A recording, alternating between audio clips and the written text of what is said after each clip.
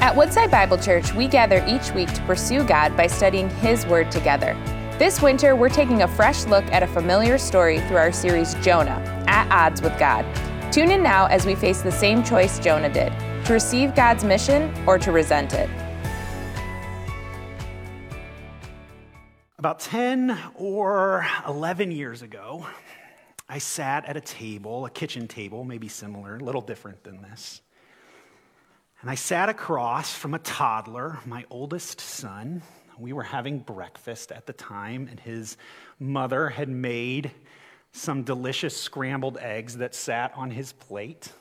We were getting ready to start our day, and I told my son, hey, before you get up from the table, you need to finish your food. It wasn't very much, just a little bit. I knew that he needed good nutrition for the day. I knew that he needed to eat everything that was given to him. But there was just one problem in our interaction across the table that day. My son did not want to eat those scrambled eggs. And so he sat there, defiantly refusing to eat them. I reminded him of the consequence that he was not going to be able to get up from the table until he had eaten those eggs. We went back and forth. I might have escalated slightly, as I might be prone to do. But there was a showdown that morning in our household. Was he going to eat the eggs or not? Was he going to trust me or not? What was laid out was clear, but he just didn't want to do it. And so we sat there. A few minutes went by, a few more minutes, an hour, several hours. And I refused to let him get up from the table, and he refused to eat his eggs. We were at odds.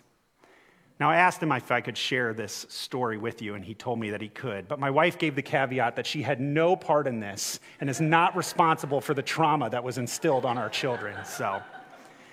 But that story lives in the lore of our household to this day of Isaiah and the eggs.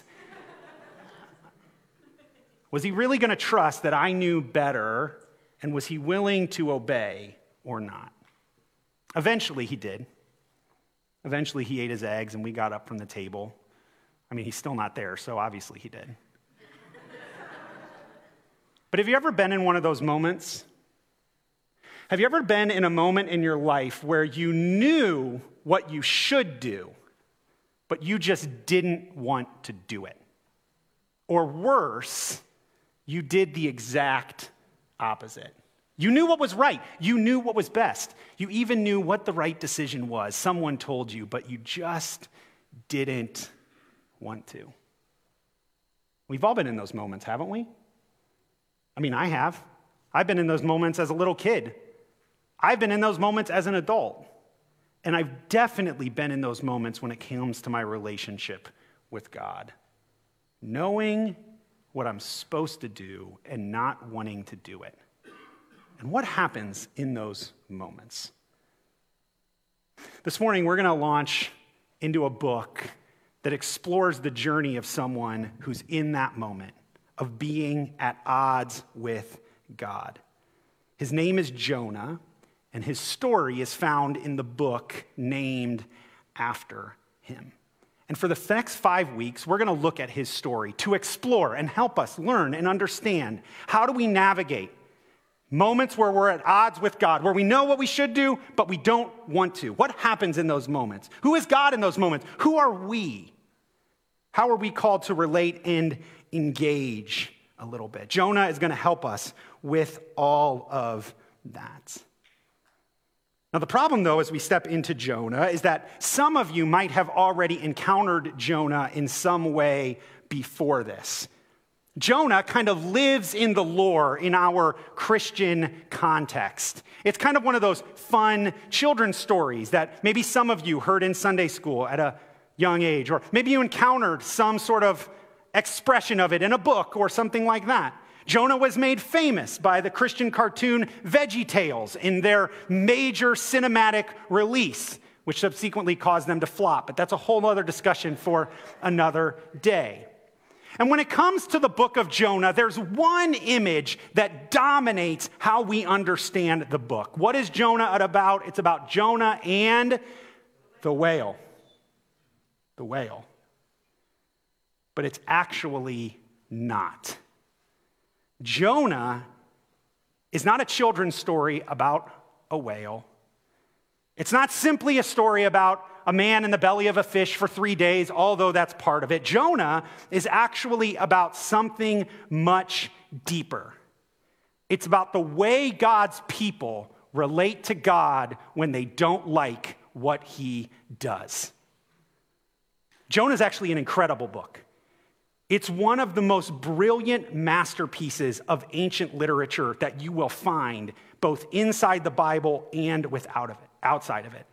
It's a masterful story told in a very satirical way. Satire is that form of writing or comedy where you take extreme examples to make your point. You highlight big things to draw out meaning. And Jonah is a book of satire. It centers around two main characters, Jonah and God. I told you the whale has very little to do with it, and it's not even a whale in the book, but we'll get to there later. And as we dig into Jonah, what we find is a story that highlights not only him, but all of us. It forces us to ask questions. How do we relate to God? How do we respond to his severe mercy? Do we really trust that he knows best when we're at odds with him? There is a ton for us to learn in the book of Jonah, but I don't want to get too far ahead of myself. So this morning, we're just going to take some time to set up the book and explore one key facet of it that I think, as we engage it, will open up a lot of our understanding in the weeks to come. So with that said, we're just going to jump in and we're going to look at the first 3 verses and we're going to unpack some key ideas here. We're introduced to the 2 main players in the book in the very first sentence. Look at it with me. Now, the word of the Lord came to Jonah, the son of Amittai. So here we have our 2 main players. And there's a couple things you need to notice about these 2 main players as we step into the book. Notice who's introduced first in the book. It's not Jonah, it's the Lord. And it's the word of the Lord coming to Jonah. Now, when you in your English Bibles see that word Lord, and that word is in all capital letters, which your English Bible should have, the writers are actually making a key translation note for you. In the Old Testament, there is a covenant name that was used by the Hebrew people, that was given by God to the Hebrew people. It's signified by 4 key Hebrew letters, Yod, He, Vav, He. And that name was a covenantal name. It was a special name that was used between God and his covenant people. We normally use that in our English vernacular, although no one knows the vowels for sure. We translate it as Yahweh. When you see the word Lord in all capital letters, that's what's being translated, Yod, He, Vav, He. It's God's covenant name. So what we see from the very beginning of Jonah is that we see a book that's about God, and it's about his covenant people. His covenant name is given at the beginning. And God's covenant word comes ultimately to the person of Jonah. We'll get to him in a second, but you kind of need to see what's happening at the beginning, because the key phrase that's used, the word of the Lord came to Jonah, is actually a common way that God opens up other books in his word. It's the way that God often introduces, or God's word often introduces, prophetic books, books that were written to speak to God's people.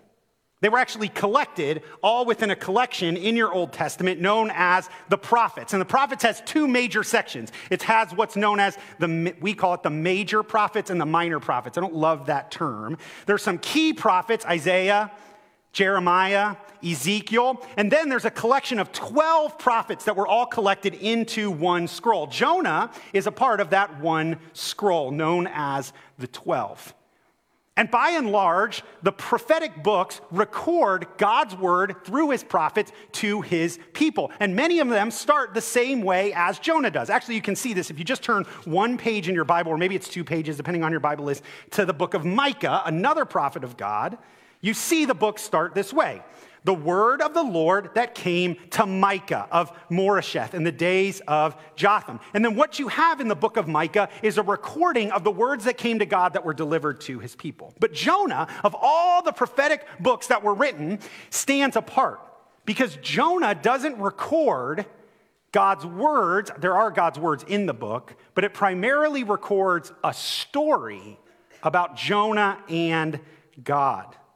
This is important because Jonah is what I have characterized as a representative prophet, meaning his words are important, but his story is even more important. Jonah is going to become a representation of God's people. In Jonah, we see the story of Israel, but we not only see the story of Israel, we see the story of all of humanity and how we relate to God when his word comes and we don't like it. At this point, you might be asking the question, well, who is Jonah? Well, the writer assumes, as we come to the book, that his audience has some understanding of Jonah. Notice he barely gives him an introduction. He just says, Jonah, son of Amittai. And you think, okay, well, who is that? Like, how am I supposed to even know who that is? Can I get some background information? Like, I don't know who Amittai is. Can I get where he came from? Can I get what he did? What's his role? All of that. Well, the author's actually assuming that you have a little bit of knowledge because Jonah's introduced much earlier in the Old Testament. In fact, you find one other place where Jonah's named. It's in 2 Kings chapter 14. And you don't have to turn there. I'm going to put it on the screen. But understanding Jonah's background will help you understand a little bit of the book as we lean into it. This is his story found in 2 Kings chapter 14. Now, in 2 Kings, you have the story of Israel as it's divided into two nations, Israel in the north and Judah in the south. Okay, they were one nation, they divided into two, and they're reigned over by a series of kings, some good, some bad. And Kings records the stories about these kings, right? That's why it's called Kings. Makes sense. Look at in 2 Kings 14:23, we're introduced to one of those kings. This is what it says. In the 15th year of Amaziah, the son of Joash, king of Judah, Jeroboam, the son of Joash, king of Israel, began to reign in Samaria, and he reigned 41 years. So here's the king, Jeroboam, right? Here's the description of the king in 24. And he did what was evil in the sight of the Lord. He did not depart from all the sins of Jeroboam the first, which was his father, the son of Nebat, which he made Israel to sin. So Jeroboam's ruling over Israel. Jeroboam, good king, bad king? Bad king. Not only does he sin against the Lord, he leads God's people into sin. But look what happens during his reign in verse 25. He restored the border of Israel from Lebo-hamath as far as the Sea of Arabah, according to the word of the Lord, the God of Israel. So Jeroboam's a bad king, but in the midst of his reign, God shows mercy and actually expands Israel's territory back to its original boundaries under King Solomon, who was the great king. But look who's behind this moment of expansion. According to the word of the Lord, the God of Israel, which he spoke by his servant Jonah, the son of Amittai, the prophet, who was from Gath-hepher. So we know Jonah is a prophet. And the role of prophet in the Old Testament is a very specific one. The prophet went into God's presence, heard God's voice, and delivered God's word to his people. And what we know of Jonah is that he prophesied under an evil regime, one that practiced sin, and yet God, in his mercy, showed grace to the people of Israel by even expanding their borders.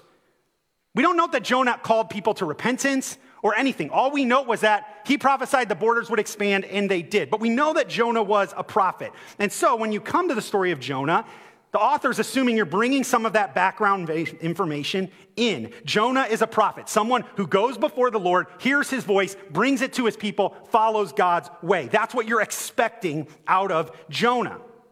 Not only that, here's where the satire comes in, because you kind of already know where the story's going a little bit. We read it. Jonah has a very distinct name. Jonah's name means dove. And the dove is an image of God's peace, God's shalom, God's work on the earth, his mercy towards his people. Not only that, it's named that Jonah is the son of Amittai, which is rooted in the Hebrew word for faithfulness or faith. So you literally have Jonah the dove, the son of faithfulness. Which at this point, if you're a little astute, you're like, this seems kind of ironic. And that's kind of the point. Jonah is meant to be an example of someone who represents God's people and God's purposes of mercy, God's purposes of flourishing. He's meant to be one who walks in faithfulness before God. But what we're going to see in this book, and even in these first few verses, is that's exactly the opposite of what Jonah does. Jonah moves towards spiritual defiance. And what we see in his story is what happens when we exist in spiritual defiance with God. And the question that we're going to explore just in these first two verses as we unpack the character of Jonah is simply the question, what does spiritual defiance actually look like? We need to understand it, and Jonah helps us to understand it so that we can engage it appropriately and grow in our relationship with God. And the first two verses give us some indication of what spiritual defiance looks like. We see it right away in verse 2. Look how it continues. So, the word of the Lord came to Jonah, the son of Amittai, saying, "Arise, go to Nineveh, that great city, and call out against it, for their evil has come up before me." So God comes to Jonah, and he gives Jonah a very specific call. He says, arise and go. There's kind of a forceful idea in that verb. Go quickly, as fast as you can, go. Go where? To Nineveh. Now, this is a third character that enters the story that we've got to unpack a little bit, all right? Just so you can understand, because it's going to come back. Nineveh in the text is referred to as the great city, and it's called that for two kind of major reasons. One is Nineveh geopolitically is actually a great city. It was probably estimated to be around 1 million people at the time, so it was a large city. It was one of the key capital cities of the burgeoning Assyrian Empire around this time, which means it was a dominant political city within the ancient Near East and during Jonah's day. It was a significant place, one of the centers of the world, like a New York or a Paris or a London or a Beijing, whatever it is, those kind of major hub cities. That was what Nineveh was. So it's a great city in terms of that. But that phrase, that great city, is actually used earlier in the Bible. Nineveh is spoken of at the very beginning of the Bible in Genesis chapter 10, when they're listing out the table of nations in response to Noah coming off the boat and his sons. We won't look at it today. You can trust me if you want to look at it later. It's in Genesis chapter 10. But that same phrase is used, that great city. And in that story, Nineveh is first built by a man named Nimrod and is connected with another city, the city of Babel. Now, if you're a good Hebrew, you know that city. That city is where people gathered to try to become like God, and God scattered them across the earth. So Assyria, the capital of Assyria, Nineveh, is connected with Babel, which actually would become Babylon. And it stands as a city that was actually opposed to the way God was working in the world. It carries that theme throughout your Old Testament. So when it says it's a great city, it is great, but it's not that great of a place. In fact, it's a pretty evil place. That's why it says that God sends Jonah to Nineveh, because their evil has come up before me. Now, that's a pretty significant phrase. It's often used in the scripture to highlight when someone's evil has gotten so bad that God can't take it anymore, so he decides to bring immediate judgment upon them.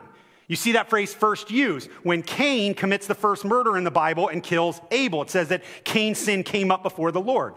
It's used a few chapters later in the story of Sodom and Gomorrah, that their sin had gotten so bad that it came up before the Lord, and God decided, I need to bring judgment against these people because they're destroying my creation in such a way that it can't continue. That's what's happening at Nineveh. They're literally so evil that God's like, I got to put a stop to this. And when you study ancient Nineveh and Assyria, they were. One commentator described them as one of the ancient terrorist states.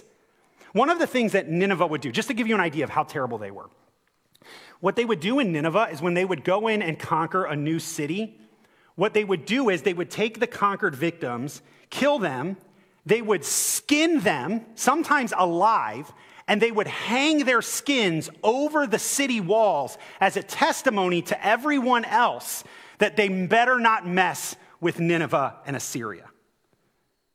They're known for torture, hideous stuff that you look at and you're like, oh, I can't even believe you would do that. Right? Like, if I keep going, I might make your stomach upset. And we all know we've got good Super Bowl food to eat tonight, so I don't want to do that. Right? But they're like the epitome of evil. They're terrible. And their evil's gotten so bad, God's like, I've got to do with it. And so he's going to send Jonah to go out and call against them, to proclaim his judgment against this city. And if you're the reader, you're naturally thinking, yes, God, you should do that. They're bad. They deserve it. But in this initial story of Jonah, as we kind of unpack his idea of spiritual defiance, we see one of the key things of where spiritual defiance finds its root. And it's simply this, that I am the Lord's servant and I know what the Lord wants. Right? That's the key understanding. Jonah begins with a very clear call. God says, this is what you're going to do. Get up, go to the city, proclaim that my judgment is coming against them. He doesn't mince words. It's not a long, drawn-out thing. He just says, this is what you need to do, Jonah. And often when it comes to our own issues of spiritual defiance, as we will see, our spiritual defiance takes roots in the same thing. Like Jonah, we are God's servants. We have been given God's word. We are called to live in such a way to follow and obey what God calls us to do. And spiritual defiance doesn't take its root in what we don't understand. It takes its root in what we do understand, but don't necessarily like. What's clear at the beginning and where Jonah's spiritual defiance finds its center is that he knows what God wants. God's word is, in fact, clear. That's the same root of all of our defiance. Right, one of the stories I learned from my dad that I've taught my own children when it comes to our own issues of defiance is the story of Sun Tzu and the art of war. Sun Tzu is a famous mastermind military strategist. And there's a famous story of Sun Tzu in his book, The Art of War, where a famous king asked Sun Tzu to come and to train his armies. But he wanted to make sure that Sun Tzu's tactics would actually work. So he went to Sun Tzu and he said, I would like for you to come and I'd like for you to train all the women in my palace first. And if your tactics work, then I'll let you train my army. This is a long, long time ago. So Sun Tzu comes to the castle. This is how the story goes. He comes, they gather all the women out in the courtyard. He appoints 2 key women to kind of be in part of different sections of them. And Sun Tzu explains to them, I'm going to give you several directions, and I'm going to expect you to follow. If I say turn left, turn to the left. If I say turn to the right, turn forward, turn to the right. If I say turn around, right? Very simple, basic directions. And the story goes in the book that Sun Tzu gives his first command, turn to the left. And immediately all the women burst out laughing and don't respond. And the story goes that Sun Tzu says, if the words of the command, here's the quote from the book, if the words of the command are not clear and distinct, if orders are not thoroughly understood, then the general is to blame. So he starts drilling them again. He goes back over his instructions. He gives them clarity. And then he says, turn left. And again, the story goes that all the women burst out laughing. Nobody turns to the left. And Sun Tzu famously responds in the thing, if the words of the command are not clear and distinct, if orders are not thoroughly understood, the general is to blame. But if his orders are clear and the soldiers nevertheless disobey, then it is the fault of their officers. And in the story, he goes on to punish the key officers, and then all of a sudden they realize he's serious, and the next time he gives his command, they all turn to the left. But it's, in my household, it's become kind of a way in my children where we've worked through things. Sometimes I'll give them a direction they might not obey, and sometimes I'll ask them, were my instructions clear? Did you understand what my expectation was? And if they say no, then I'll reiterate to them, okay, well, I said eat your eggs or you will not get up from the table. Right? Like, that's clear. But if I ask them that question and they come back to me and they say like, well, yeah, I understood. Well, then it's your fault. Now we've stepped into disobedience because the command was clear and you chose to disobey. That's the root of spiritual defiance. Spiritual defiance is not, I'm unsure of what God has said. Spiritual defiance is, I know what God said. I'm clear. I'm his. If you're here this morning and you're spiritually seeking and trying to discern if Christianity is true, if it's worth giving your life towards, you might be in a place of questioning or exploring. We want to invite you into that journey. The call of spiritual defiance, it applies to you, yes, but it especially applies to those of us that know God's word, that understand it, and who have chosen to say, in this area of my life, I simply will not follow. I won't do it. And sometimes we convince ourselves that God's word's more confusing than it is. Like, well, I don't really understand that ethic. I'm like, Like Jesus said it, it's there. But that's the root. That's the root of spiritual defiance, right? I know God's word. I know I'm the Lord's servant. I know what the Lord wants. But look how Jonah then responds, because here's kind of the key second part. So follow the text with me. Verse 3. But Jonah rose. You think, okay, great. God told Jonah to rise, go to Nineveh. Jonah rises. Awesome. What's it say next? To flee. Uh-oh. Hold on, Jonah. Where are you going? To flee to where? Well, continue. To Tarshish from the presence of the Lord. He went down to Joppa and found a ship going to Tarshish, so he paid the fare, went down into it, and go with them to Tarshish away from the presence of the Lord. Now, if you're not familiar with the book of Jonah, you think, what's the big deal? Is this on the way to Nineveh? How's the story? Well, from the moment it says that Jonah chose to flee to Tarshish, you see a problem in the text, which is that God had called Jonah to go to Nineveh. Nineveh is about a 300-mile journey northeast of Jerusalem, where Jonah is. Tarshish is about a 3,500-mile journey in the opposite direction.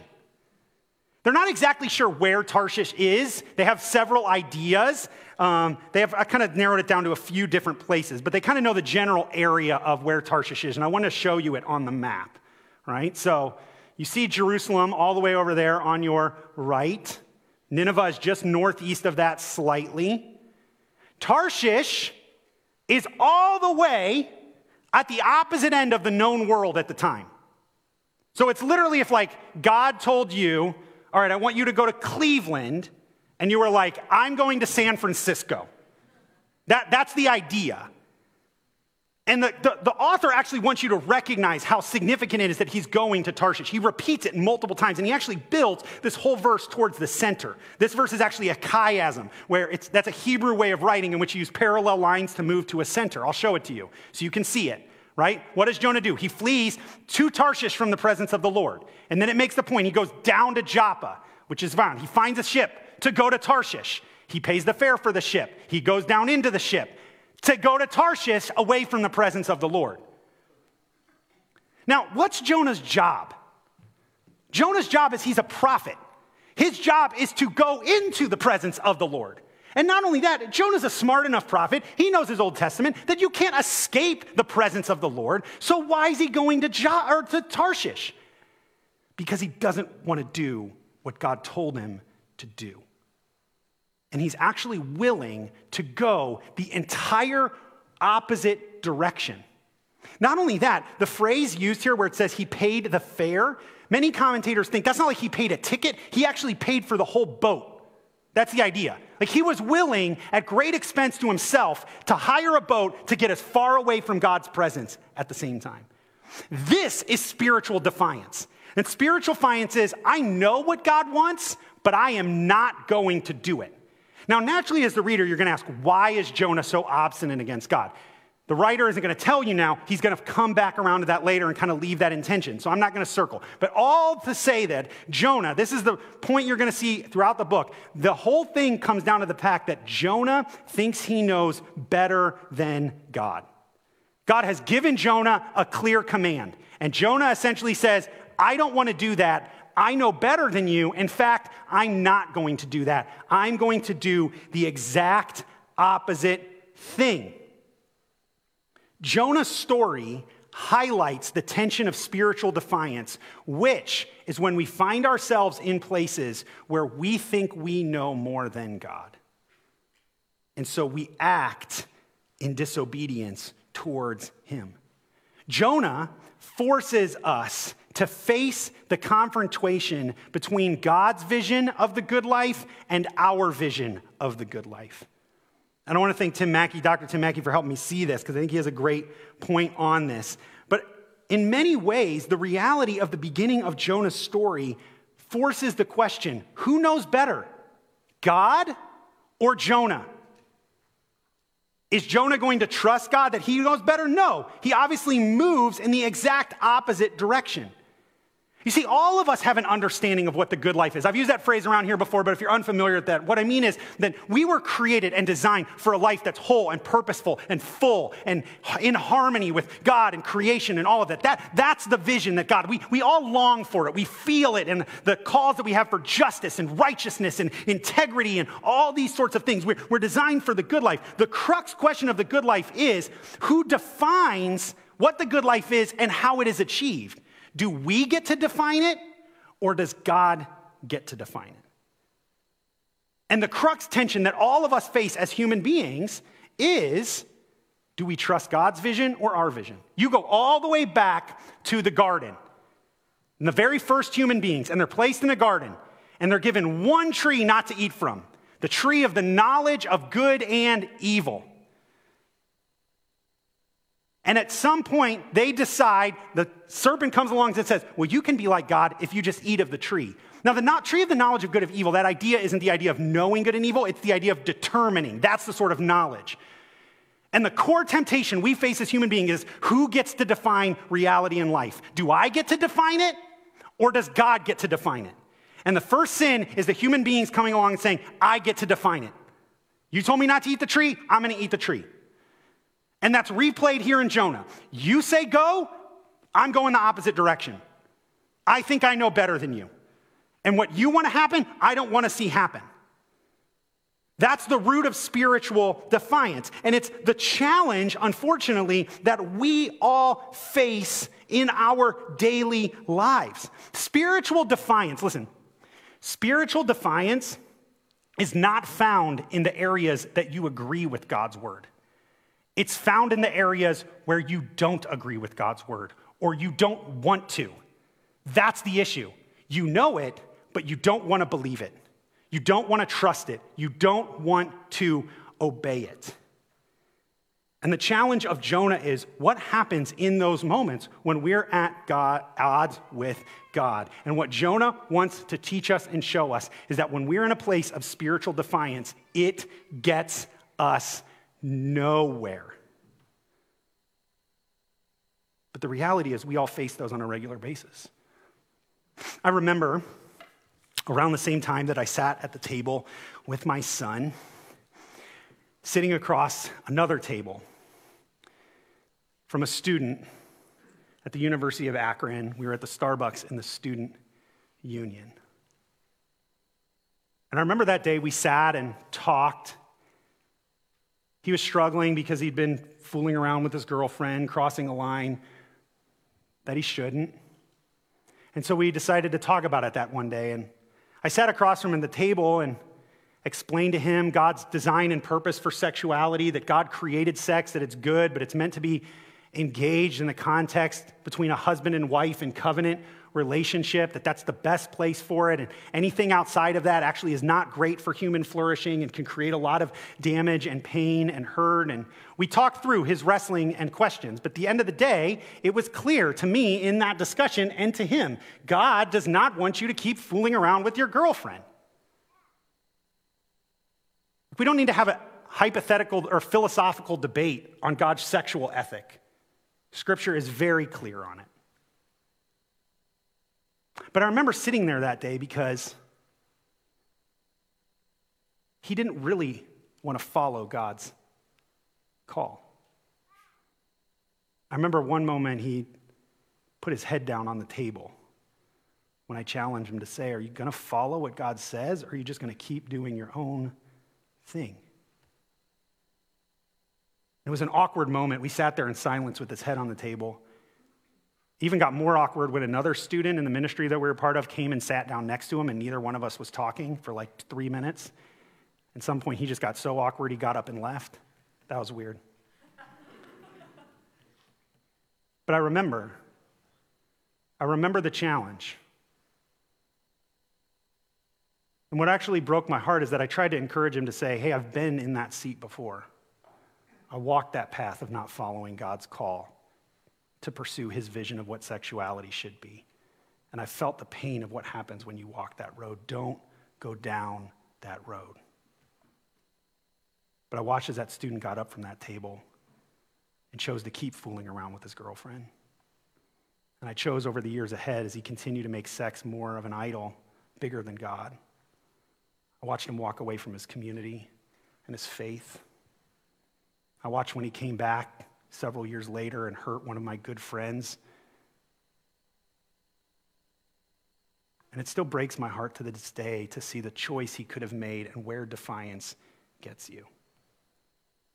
When you find yourself at odds with God, defiance doesn't get you anywhere.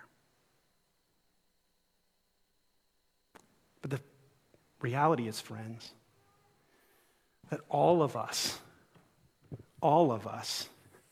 have sat in this chair. All of us have parts in our lives where we sit across from the God of the universe, we know his word, and we say, I don't want to do that. I don't want to give that up. I like that too much. I find too much joy in that and not enough in you, so I'm going to keep doing the very thing that you tell me not to. And you know what puts us in this seat? You know why we sit in these places at odds with God? Because we think we know better. We think we should get to determine what our lives are. The core root problem of sin is pride. And we live in a world swimming with it. I was just having a conversation this week with a friend of mine, and they were telling me how they were reading a book about business. And in this book, the person was sharing how they'd been around the world and they'd seen all these different cultures and all these different religions. And then they said, well, I just decided to take the best of all those religions. And then I just kind of live that out, the kind of best parts. And that's kind of my way of living my life. And it was funny because we were just sitting there talking, and it like dawned on me. I was like, well, what's underneath that? Who gets to determine what the best parts of every religion are? Well, she does. She's the one that comes along and says, I know better. Under every issue of tolerance is a root issue of pride that says, I know better than God. If God says no and I feel like it should be yes, who's he to tell me what to do? Who's he to determine the reality of the world? I get to choose. You want me to go to Tarshish? Screw you, God. I'm going to sleep who I want to sleep with. I'm going to determine what ethical morality should be. I'm going to determine that whatever is true for me. And underneath it all is the same issue that's underneath Jonah. I know better than God. I don't want to do what you want to do. And the sad reality is, all of us, and I'm not taking myself out of that, I've been in this seat many times, have areas of our lives where we sit in spiritual defiance before God. And we're just not willing to admit it. And that's an awkward place to be. I mean, it feels awkward right now in this room. We can admit that, right? But that's what spiritual defiance does. It doesn't get us anywhere. And the reality of the story of Jonah is that you're going to continue to find out is that we're all Jonah. The reason it resonates so much is because that's the root problem of our sinfulness. And no matter what we try to do, we don't solve that problem. But the good news of the book of Jonah is it's going to drive you to look ultimately for someone else. That Jonah is going to cause you to look for another Jonah, a greater Jonah. And the good news of the rest of the story of the Bible is there is a greater Jonah that comes. There's another prophet from Galilee that God sends and gives his word and commands to go and speak to a rebellious, sinful people. His name was Jesus. And he was willing to be obedient to the call of God. He was willing to speak what God told him to speak. He didn't walk in defiance. He walked in perfect obedience to what God had called him to do. Man, we're all Jonah, but the good news of the gospel is there's a greater Jonah that's here. And that Jonah has come, that greater Jonah has come to do something about the problem of spiritual defiance in each one of us. Because the good news of the gospel is that although Jesus was in this seat, although Jesus is the one who gets to determine what's true and real in the world, it's Jesus who sits across from us in our spiritual defiance. And he could sit there and say, hey, I'm going to leave you in that place because you're a rebellious, hard-hearted people who run from me. But the good news of the gospel is that God loved us enough in Jesus Christ that Jesus got up from his seat in heaven, he got up from his table with his Father, and he came down into earth. And not only that, he died for our spiritual rebellion. Like he went to death so that our spiritual defiance could be covered, and then he rose again so that you and I could be filled with the Spirit of God, move from spiritual defiance into spiritual obedience. Jesus comes into our seat at the table of spiritual defiance and says, I'll take your place. I'll take your punishment. I'll take the odds that you suffer in opposition of God for you so that you can have a seat at another table. The table of relationship, the table of eternity, the table of fellowship with God forever. Revelation 19 reminds us that if you're in Christ Jesus, there's another table destined for you. It says, blessed are all those who are invited to the marriage supper of the Lamb. Jesus took the seat at the table of spiritual defiance so that you could have a seat at the table of spiritual fellowship for eternity. That's the truth of the gospel. That's why he's the greater Jonah. I'm glad somebody's excited about that. But Jesus loves us enough to not leave us continually at the seat of spiritual defiance, refusing to eat our eggs, because he knows that's not what's best for us. He actually invites us to turn from those things, to stop being at odds with God, and start to embrace and allow God to work in the hardest parts of our hearts. And that's, in some ways, the challenge of the story of Jonah that we're going to see over the next few weeks. Do we trust God enough to give up our spiritual defiance and to continue to walk in obedience towards him? My hope and prayer is that we are. So what are the areas in your heart that you're still defiant about? What are the areas in your life that you think like, God, I'm not letting you touch that one? You want to know where you're spiritually defiant? Look at your biggest struggles. Look at the patterns of your life that you come back to time and time again that feels like it puts you at odds with God. And there might be somewhere underneath there that you say, I don't think I really want to follow you there. The good news is Jesus wants to heal that part too. And the book of Jonah is going to show us that. Let me pray for us. Father, we sit in this moment recognizing that all of us are prone to spiritual defiance. Every single one of us in this room, God, has parts, and everyone listening to me online too, have parts of their heart that they have just not surrendered to you. I know I do, Lord. I don't want that to be the case. I'm thankful for Christ who comes to take us from the seat of spiritual defiance and put us in the seat of spiritual relationship and fellowship. I'm thankful, Jesus, that you cover our sin as we've celebrated already in this service. I'm thankful that you've made a way for us to know your Spirit. I'm thankful for the gift of conviction that calls us out of our stubbornness. I'm thankful for the gift of confession that we can bring that to light with others. And I'm thankful that you heal those parts.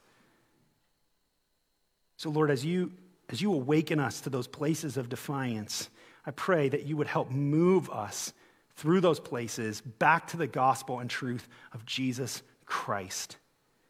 And would you use this book to help that? Would you open us right now to the reality of your presence? Don't let us be like Jonah and run from your presence. Let us instead move towards it in the way that you're working in us right now, I pray. Would you move among us, I ask, in Jesus' name. Amen. Thank you for joining us as we study God's Word together. We would love to hear how God is moving in your heart and get you connected into the Woodside Bible Church family. Head to woodsidebible.org/connect to introduce yourself today.